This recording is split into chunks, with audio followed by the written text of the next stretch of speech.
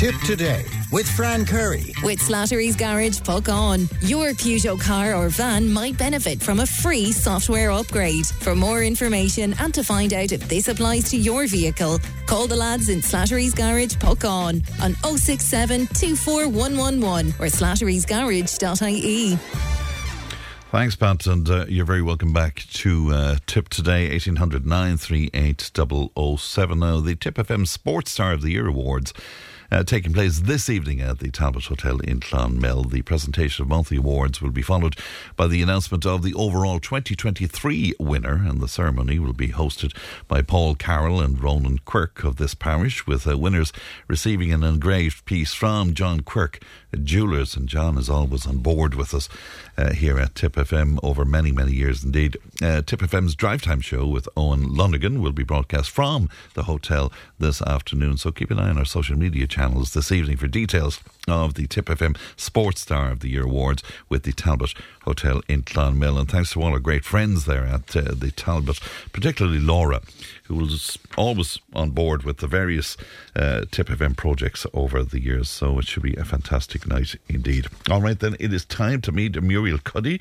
CEO of Mareto 8020, the clinic in Clonmel. Good morning to you, Muriel. Morning, how are Fran. you? Great. A lot of people were very interested in that piece last week, with me getting my fingers sort of mangled by you. Yeah, cut open, sliced open he was. Yeah, seriously. Indeed, to do the sugar test and all. There was great interest in that, wasn't there? There was really great interest, you know, and I was saying, I had even a couple of nurses said to me, you know, yes, it was funny and whatever, but the take-home message was there.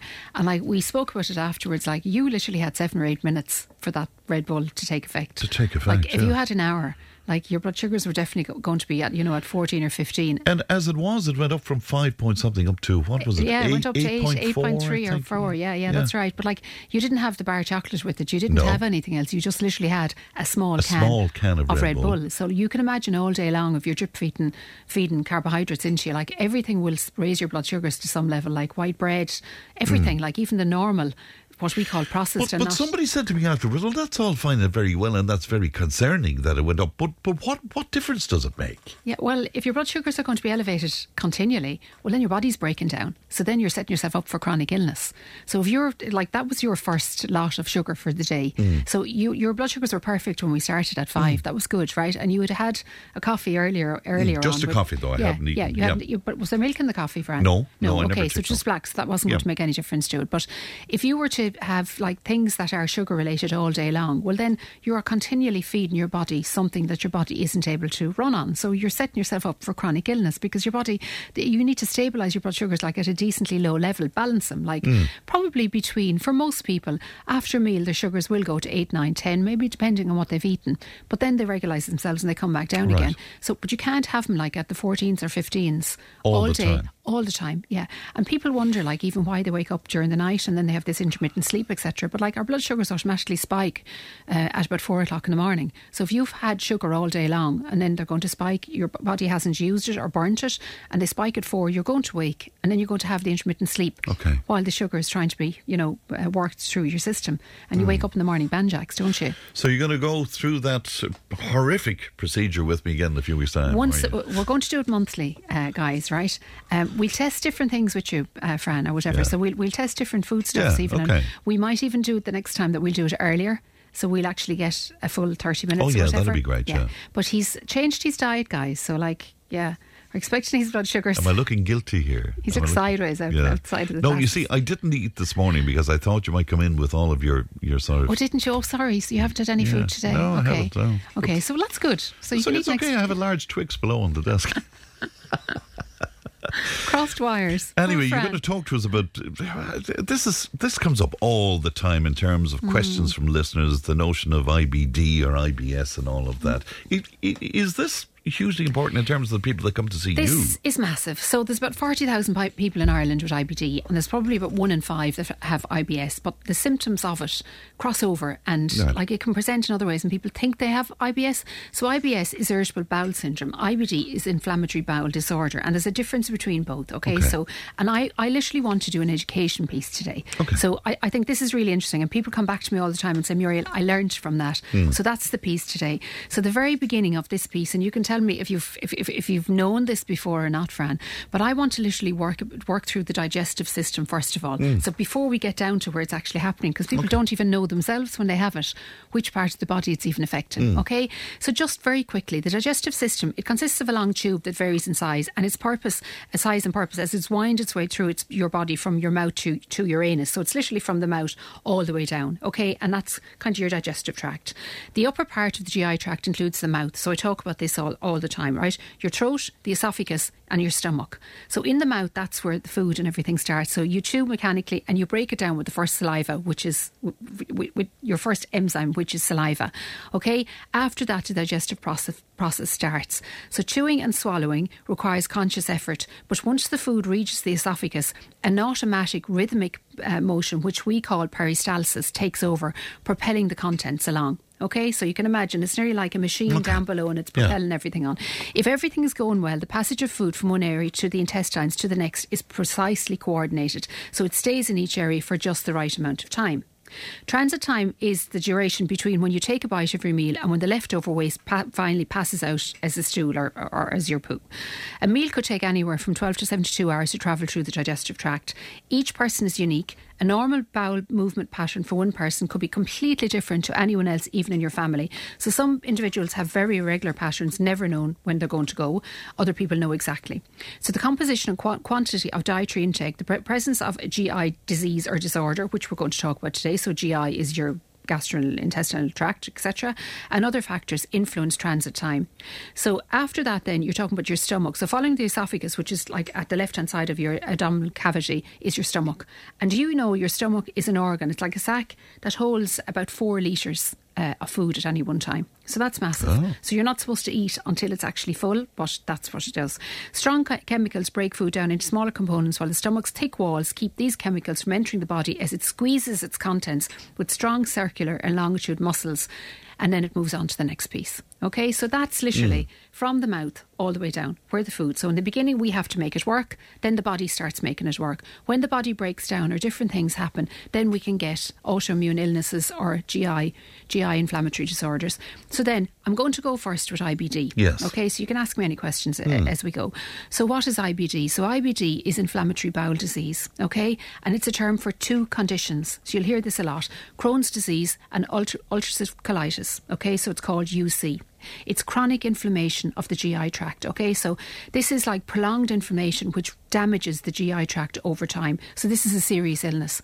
So what are the main types of IBD? So I've said Crohn's disease and UC, the ulcerative colitis, right?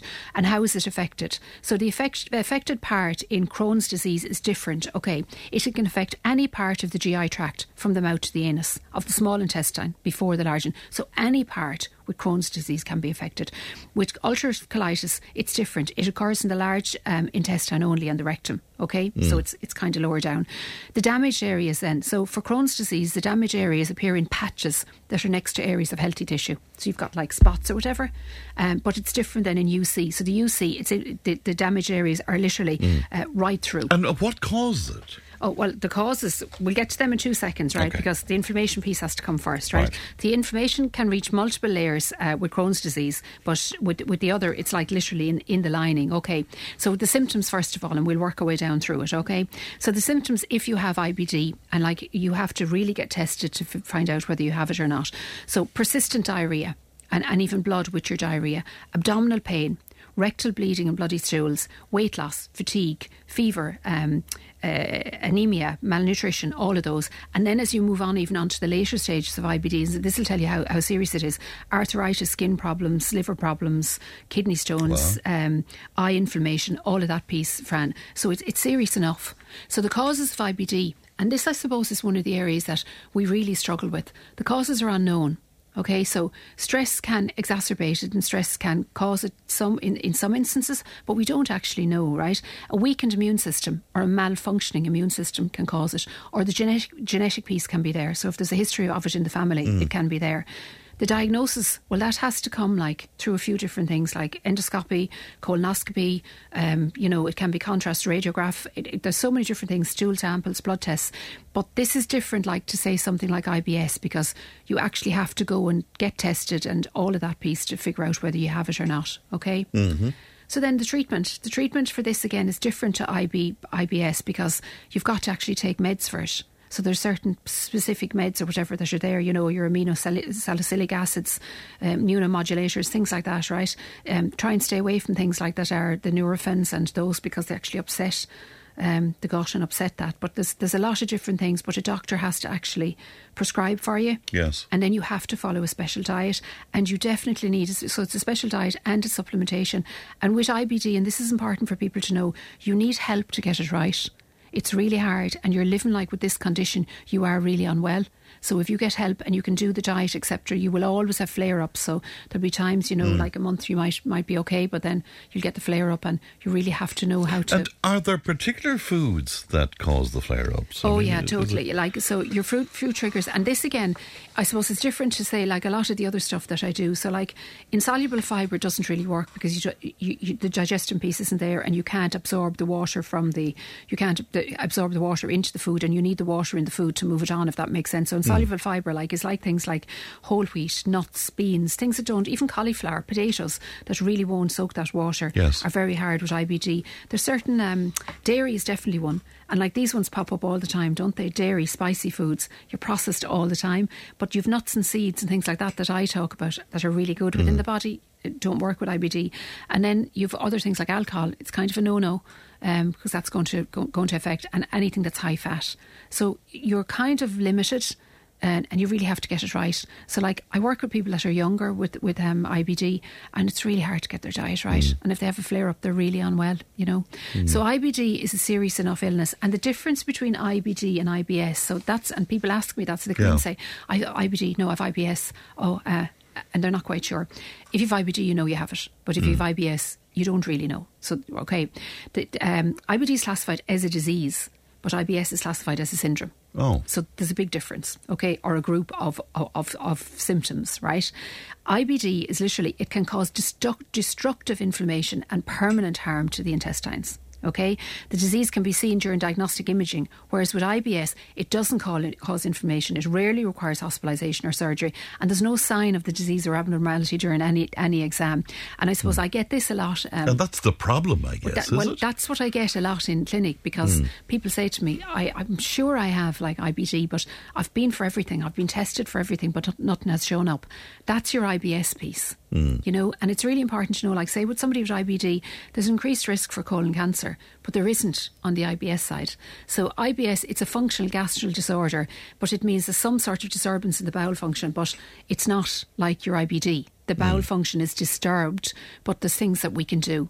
And how do we figure out, like, it's symptoms and elimination, Fran. So it's literally sitting down with somebody like me to figure out, like, where is this? And talk to us about the symptoms. I mean, if you have IBD, how will you behave? I mean, what are the symptoms? Well, you'll straight away after eating a large meal, you'll know. So, like, the bloatedness will be there straight away. If you're under stress even, and you haven't even had a large meal, you'll actually feel it straight away. Like, you'll feel like you need to go to the loo, like the nervous piece. And when you go to the loo, you'll actually feel a little bit better.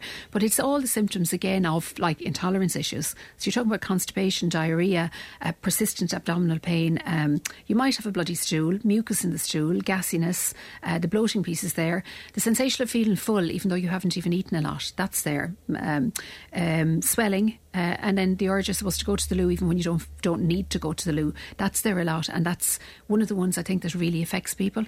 But I know the stats are there to say it's 1 in 5. I think it's actually more than 1 in 5, to be honest with you, with IBS. I get a lot of people that come through me all the time with IBS, you know. Right, and they can have some or all of those symptoms. Some or all of them, yeah. But you know what? Most of the time people have most of them. Okay. You know, like when you actually ask, and there can be even more, as in, and these ones aren't even, if you went to look it up and stuff, you wouldn't see other ones. Like you wouldn't see ones like a headache, the inflammation in the body, like, you know, muscle pain and things like that, and joint pain, and you don't get the other ones, whereas I see them. But you see, IBS is like, it's a gut, there's a disturbance between the gut and the brain, and the gut-brain syndrome is there. Like we talk about the synergies between it all the time, because to me the gut is your first brain, and then everything comes up to here. So there's definitely something malfunctioning between the two there. Okay, and I think stress manifests that massively. Yeah.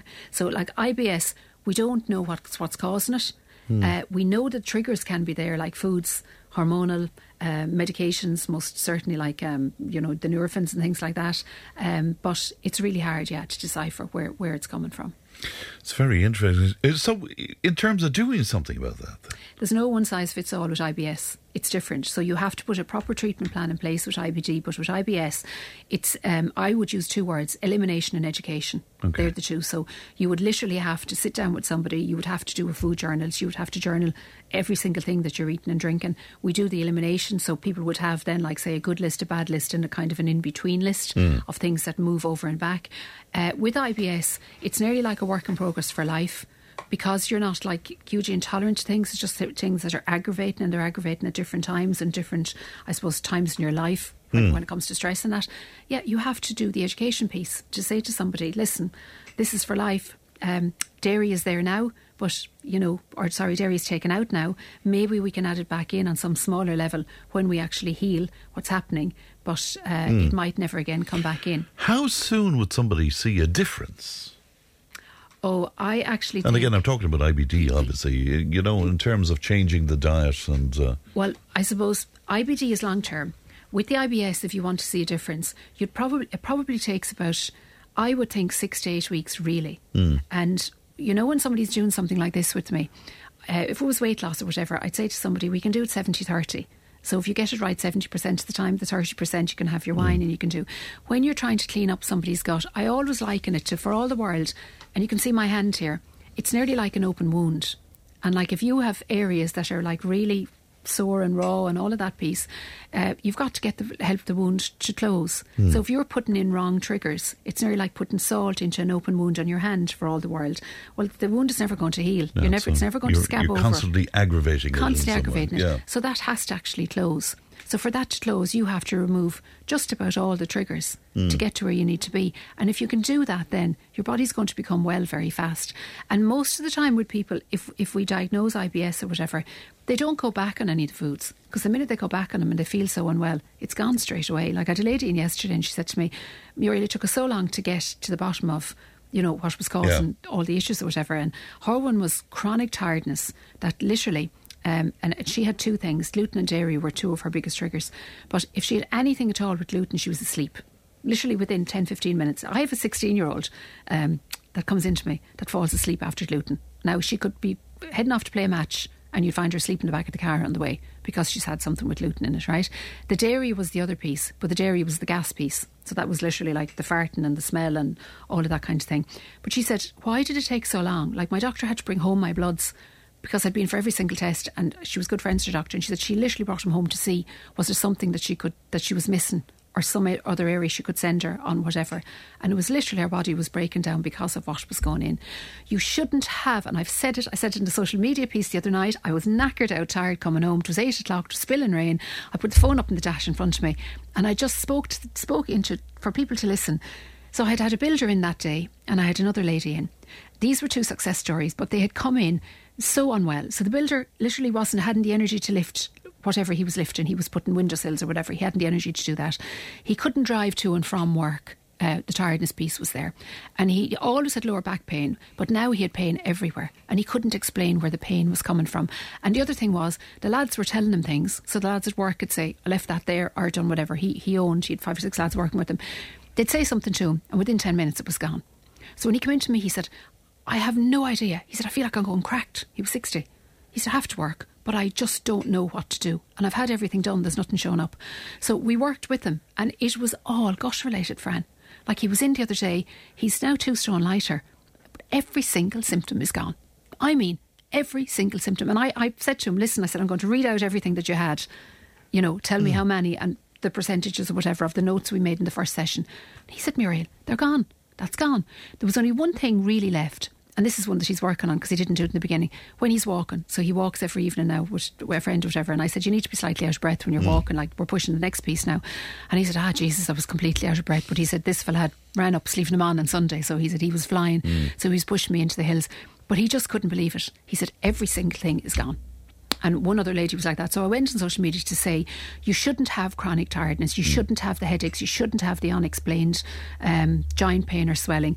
The gut shouldn't swell like you're 3 to 6 months pregnant after food. You know, like you shouldn't have the gas, you shouldn't have constipation, diarrhoea, there shouldn't be blood in your stool, like you shouldn't be knackered an hour after getting out of bed. You shouldn't feel like you're anxious, depressed or stressed. Yes, we've the financial worries and we've like the emotional piece or whatever, but it shouldn't be there all the time. There should be times within your day that yes, that piece is there, but you're able to be well aside from that, if that makes sense or whatever. It's very, very interesting, isn't it? And so many people, as you say, but we do accept, you see, a level of discomfort or a level of pain. We think it's the norm. You see, you let the body break down until the body's in such a state that you can't do anymore. Yes. And then you get so worried that it's something like cancer or it's something whatever. And you know, when you get to that stage, it's never too late. Yes, you can start working on it. But the people that come in to work on it and feel, say like that man, I feel they're very lucky that they picked up the phone to do that piece. Because if they don't pick up the phone to do that piece, you're gone on then to the next piece of the chronic illness. So like if you have something like, say if you have high level of visceral fat and your blood pressure is high and you feel unwell and whatever, like the cure score for cardiac is massive. So like your risk of stroke, your risk of heart attack, your risk of all of those things like are to the fore massively. And where IBS and IBD are concerned, does taking medication play any part in that? Because it's a discussion I had lately with somebody who was on quite a bit of medication, and in terms of inflammation, that the medication has caused it as well. Now it's helping the other issues. Yeah. But is that something you come across? Well, I think with IBD, no, put that to one side because you need the meds, you need whatever, and it's genetic and it can be like, and we don't know where that's coming from. So yes, things like your Nurophens and things like that will aggravate the gut or whatever. So try and stay away from them when you have it. But with IBS, certain medications can definitely aggravate or cause. Yeah, that's definitely one of the pieces that's there, or it can trigger it, if that makes sense. Yeah. Like you have to, I suppose, and this is one of the things we talk about all the time, and this will like the airways can like light up when you talk about things like this, but like statins can cause other issues. So like if you need a statin for cholesterol, you need it and it brings it down. But my view on it would be try and do the preventative piece first, because you can bring it down through lifestyle modifications a lot of the time. Now some of it is genetic, and if it's genetic and you can't get it down, that's absolutely fine. But if you are taking a statin, like you need to know the other side of like you need coenzyme Q10, you know, which is like to balance up the effect. It's the muscle in the heart. There's muscles, like the body is muscles, but the heart is also a muscle. Yeah. So a statin depletes your coenzyme Q10, which is what is needed for your heart muscle to keep it strong and healthy, you know. So there's for and against everything. You know my take like on the Nexiums and all of them, like they just mask the fire that's going on within the gut. So like if the fire is still there and somebody offers you a Nexium, be aware it's only masking. Your body is still breaking down underneath. Like with both of these illnesses I've spoken about here, the malabsorption piece is massive. Okay, so like no matter what you're eating, if we don't sort this piece out, you're not going to get that from your food. So if you're not getting that from your food, your body is going to become unwell, you know. So like all of that has to come together. Then if you put meds in and your gut is unwell already, well like, yeah, they're going to like ruin the lining of the gut. They're going to affect the liver. So like you've all that piece. So the biggest thing, I suppose, or the take-home message is try and become as well as you possibly can by just doing things right. Right. And is it your experience that most people can get to feel 100%, 100%. If somebody comes in, and I say it like all the time, and buys into it, you do become well. And like the calls I've had, the phone hasn't stopped. I mean, hasn't stopped this week, literally, with people ringing. And a lot of the calls of people that are ringing me are literally people that have come through, even in the last 6 to 9 months, to say to me, Muriel, I've gone back a little, or I'm feeling a little unwell again. Can I come back in? Because they don't want to go back down the road of where they were. So they have to keep. Now, it's a continuous work in progress. But yes, you can become well. But Fran, to be well or healthy is a continuous work in progress. Of course it is. Of course it is. If people want to talk to you, how can they do that? Yeah, can I just say, we didn't speak about celiac, and a lot of people, celiac is another one. So we'll do that next week, okay? That's fine. Yeah. Okay, so if they want to talk to me, it's 052 614 8881 or www.mareto8020.com. All right, great to see you as always, Muriel. Thanks very much indeed. We'll take a break. Tip today with Fran Curry. With Slattery's Garage, puck on. You can't beat experience. With over 50 years maintaining Peugeot cars and vans, we like to call ourselves the experts. Call Slattery's Garage for a free vehicle health check today. 067 24111 or slatterysgarage.ie.